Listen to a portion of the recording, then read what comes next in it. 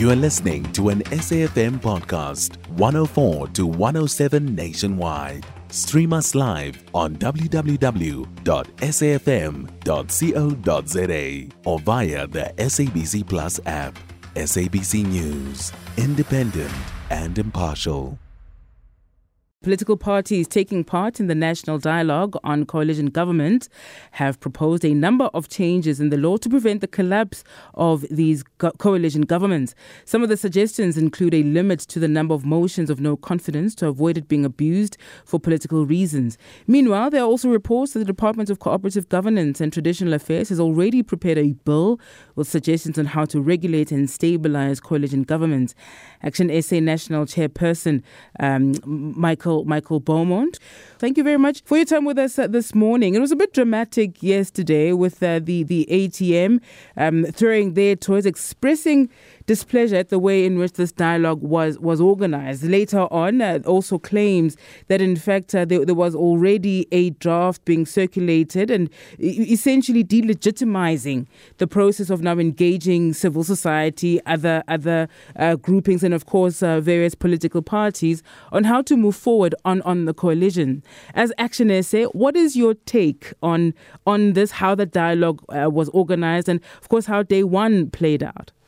Well, I think let's separate the two things, Sebenzile. I think on the issue of the ATM, I thought that behaviour was very regrettable.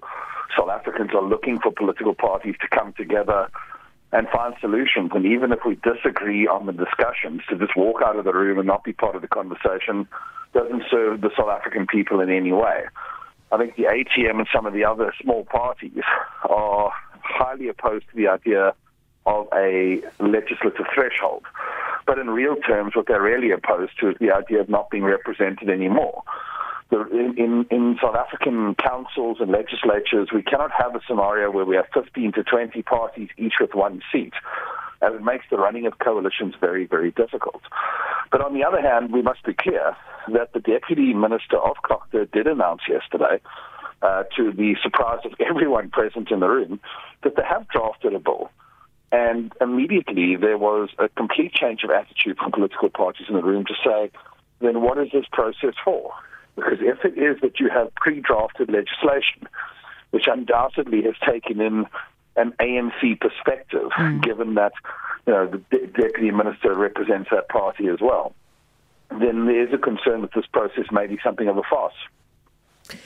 One wonders about also the timing of these discussions. I think when we reflect on how we've seen coalitions play themselves out at local government, at local level, there'd be many, of course, who would agree, in fact, that there needs to be a plan in place. However, though, who knows how many parties will in fact get any sort of mandate from voters next year. Surely then we wait for that, and then we have the discussions. But I suppose there's an argument for either that you should prepare even way before the elections themselves. How perhaps in your view, again, as ActionSA, might this have been done well? Right? There are many parties who were not present, who didn't participate, newly registered political parties were involved there as well. They haven't been given any sort of mandate. What gives them a right to have a say in this process?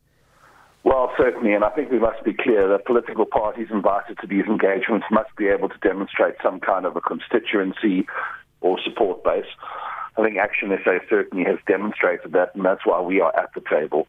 But from our point of view, we are also concerned that effectively this legislation will be going to a parliament, the very last majority parliament for the ANC, and that an ANC majority may very well be used here to ignore good advice.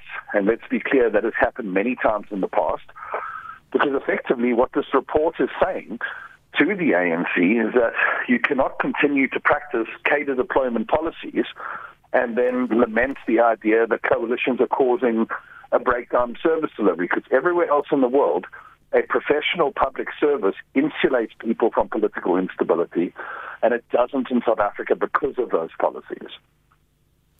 As ActionSA, Michael, you've also been involved in a number of coalition discussions as well at local government level. I think you've also been criticised quite a bit as well about who you've sided with, how you conducted yourselves, and there are all sorts of accusations also levelled against political parties such as the Democratic Alliance of trying to bully people, in this process as well. When you reflect on how it's played out, what sort of contribution are you making from the lessons learned or your experiences at local level that you're contributing to how things may shape up or should in fact play out at a national level?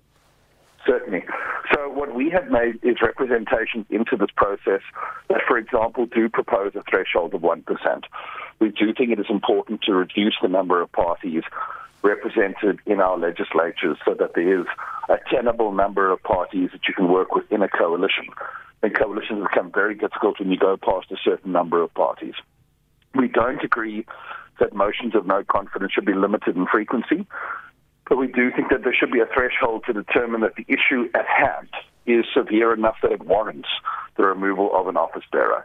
Limiting the frequency can only result in long periods of time having someone in office with indictments hanging over their heads and without accountability.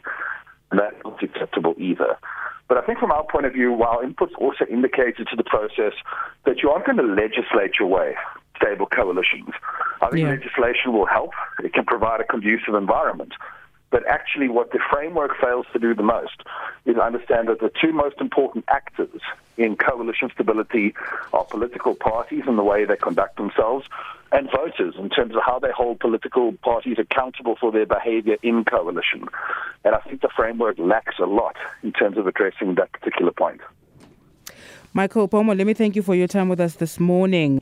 Let me now invite Director of Research at the Mapungubwe Institute for Strategic Reflection, Mistra, and visiting professor at the Wits School of Governance, Susan Booysen. Prof, thank you very much for your time with us this morning. Here to that comment that I just read, the issue around self-interest. Is that what we saw here? This is a gathering of many professional politicians who are looking for ways to remain relevant, to remain employed, if you will, because when you are coming from particularly very small parties, you don't get a large mandate from the electorate.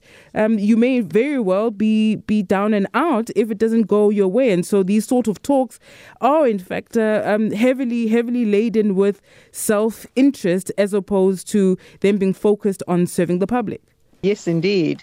It is a question of, in some ways, almost a theatre of the absurd, that a set of political parties who probably all of them have been misbehaving in terms of coalitions and coalition formation and governance over the time, being asked now to regulate themselves. But it is important simultaneously to have this debate. The debate raised national consciousness and raised the consciousness of these political parties. And there has to be acknowledgement after a convention dialogue like this that, yes, this has gone too far. At a certain point, which I probably will later today, we have agreed to address this and that it is inappropriate to mix politics and administration and get all the corruption that goes with that, etc. So it is an important milestone that there is this public reflection and involvement and probably commitment by most of the political parties that things will have to be done. There are several points that are quite easily regulated, like motions of no confidence. There should be more time for negotiations. There are about 6 or 7 points on which I think parties can broadly reach consensus. Simultaneously, we cannot step away from the fact that we live in a time of changing political orders. Those political tectonic plates are really turning, and we all know ANC is gradually declining, definitely in its dominant position.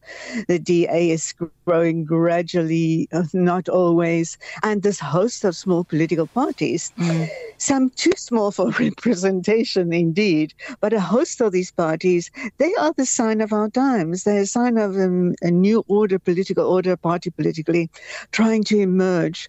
So, and it is their lifeline to get representation. So if there is a threshold, that certainly cannot be too high, because and there's a lot of acceptance of, and the public out there, we know from a Mistra public opinion poll in this regard as well, acceptance that political parties, the small ones, have got a big role in the stage of South African politics. Simultaneously, we know, and that's that infamous Principle 6 that had slipped into the principles for this conference, driven by the Deputy Officer, the Deputy President, that the party with the biggest proportion, biggest chunk of votes after an election, even if it is not 50% plus, will take the lead.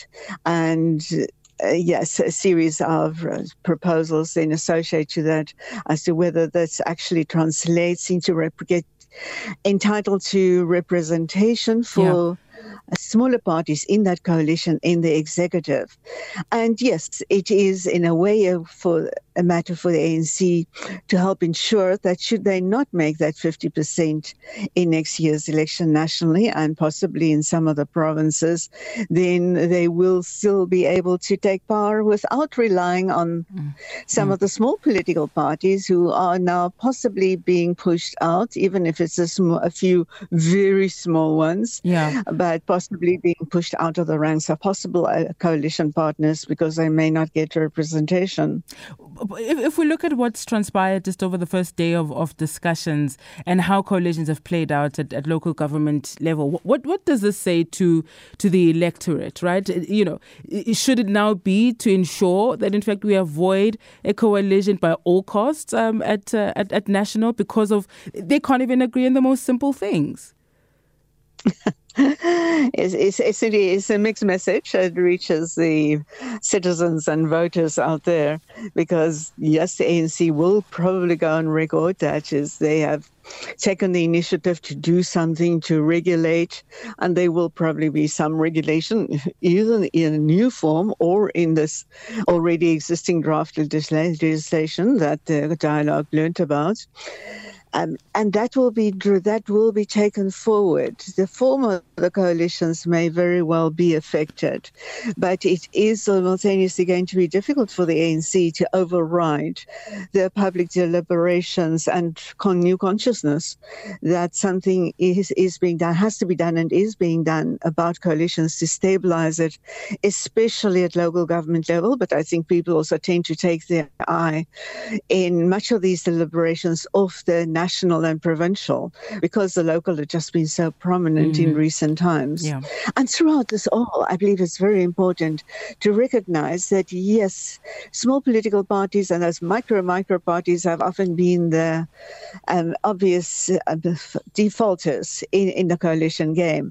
But if it had not been for the big political parties in all of these settings, across the local government municipal coalitions. If it had not been for those big parties, it would not have been possible for the small ones, in most of the cases, to throw away this kind of weight.